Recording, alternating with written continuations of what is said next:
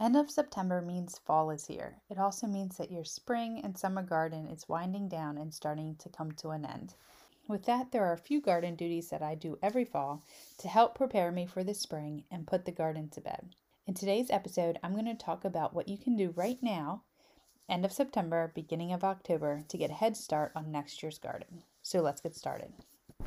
You're listening to the Simple Living Made Simple podcast. My name is Stephanie, and I'm a wife, mother of 3, and the creator of the blog Winging It on the Homestead, where I help modern mothers incorporate simple living and self-sufficiency skills and knowledge into their busy lives.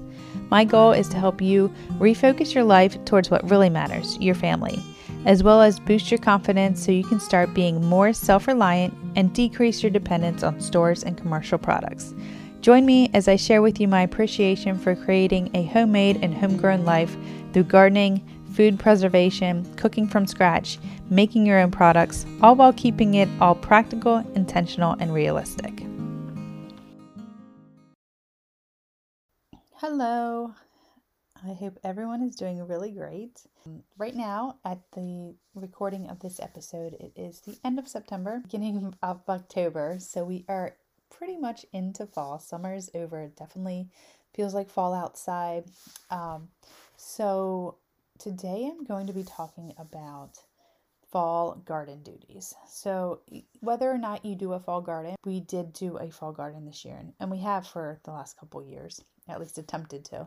So as far as that goes, so we do have some beds being taken up by fall crops, but for the other beds and for the main majority of my garden, it is time to put it to bed for the winter. So what does that mean? I'm going to be talking a little bit about that today. There are a couple things I like to do every fall to not only put an end to the season, to clean things up, but also help me get a head start on next season. So I'm just going to jump right into some of these. The first thing that I would do going into the fall season is to know what your first freeze date is. So your first freeze date is the first day or the first evening that you can expect to have freezing temperatures overnight. So that's when the temperature gets low enough that it will kill any crop producing warm weather vegetables. So you want to know when that first freeze date is so that you can make sure that you have all of your tomatoes harvested, anything else that's still going pretty strong. Your watermelons might still be producing right now, tomatoes and all those kinds of things. So you want to make sure that anything that is not frost tolerant is out of the ground and harvested. And that's your first freeze date. And that's also what you would be using if you were trying to do some cooler weather crops that aren't as frost tolerant and you want to put them in the ground beforehand, maybe beginning of August or so you can at least get a crop or two in before that first freeze date. So our first freeze date is typically mid-October. So is typically when we can expect to see some freezing temps overnight. The next thing that I think you should do in the fall is to take notes of your garden. And so I would do like a walkthrough, kind of take notes of where you had your plants, what went well, what failed, what you had issues with, if you had a pest problem or a disease problem. Those are really great things to take note of. I always want to take great notes throughout the entire season, but I'm really awful at doing that. So at the very, very least, when you do a final garden walkthrough, when you start to put your plants to bed and everything, this is when you should take some notes because you always think that you're going to remember for next year, but you won't. You're not going to remember what happened with the tomatoes and why you had to plant a new batch, or how you what you did to get rid of the aphids or the grub worms or potato beetles, all those kinds of things. So make sure that you are taking notes, and if you're able to, take pictures as well, because like I said, there's going to be several months before you get back to the garden if you're putting it to sleep, truly putting it to sleep for the winter. So you probably won't look at it again until maybe February or March of next year. And when you do that, you're going to want to jump right into planning and organizing and structuring your garden for the year. So take some photos of where everything was, how everything looked, and that will get you off to a really great start for next year. So as far as physical duties, the third thing I would do would be to harvest any remaining fruits and vegetables.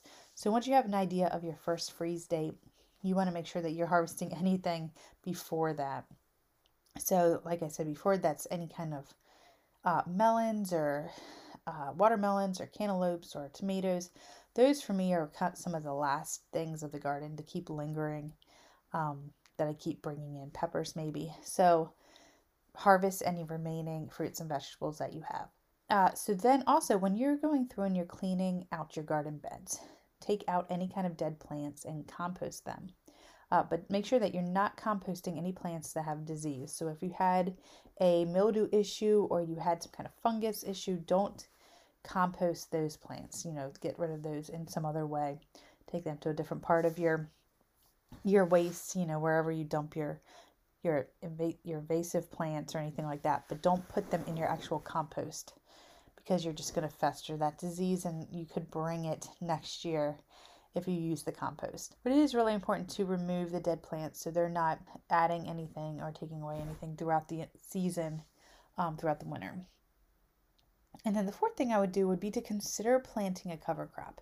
Now, I'm not an expert in cover crops by any means. The idea of a cover crop is that it's something that holds your soil together, and it also puts nutrients and minerals back into the soil and keeps it all, just like kind of refurbishes it throughout the winter, keeps it structurally sound, so that when it comes springtime, you have a nice treated soil. So what I did one year, and I'll probably do it again this year, is I did a winter rye.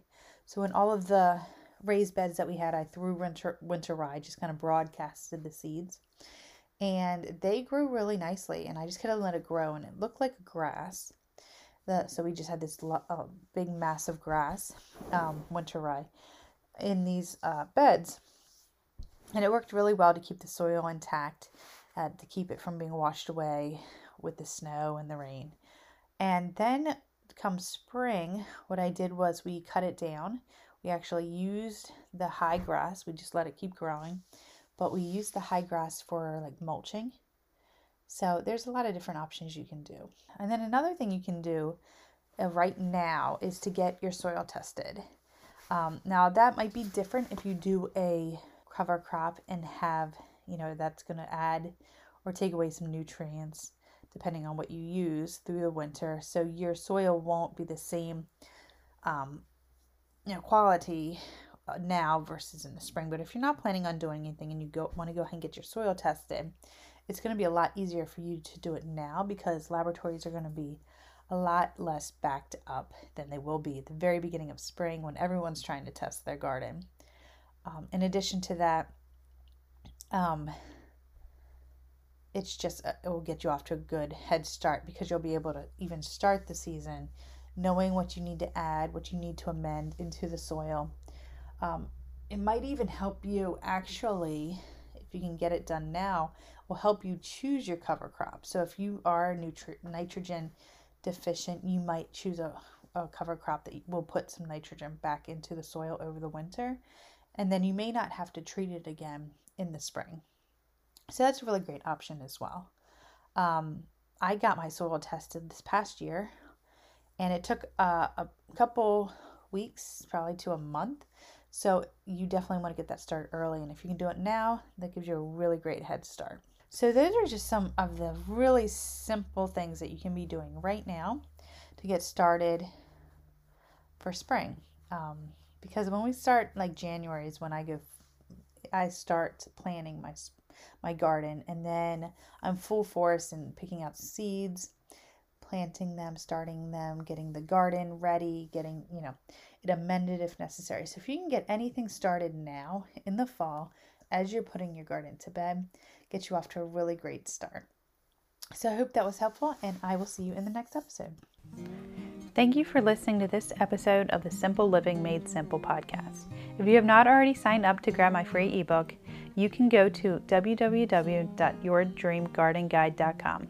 This garden guide has everything you need to get started growing your own vegetable garden this year. As always, if you have any questions, want gardening advice, or have topic suggestions for the podcast, please email me at info@wingingitonthe homestead.com.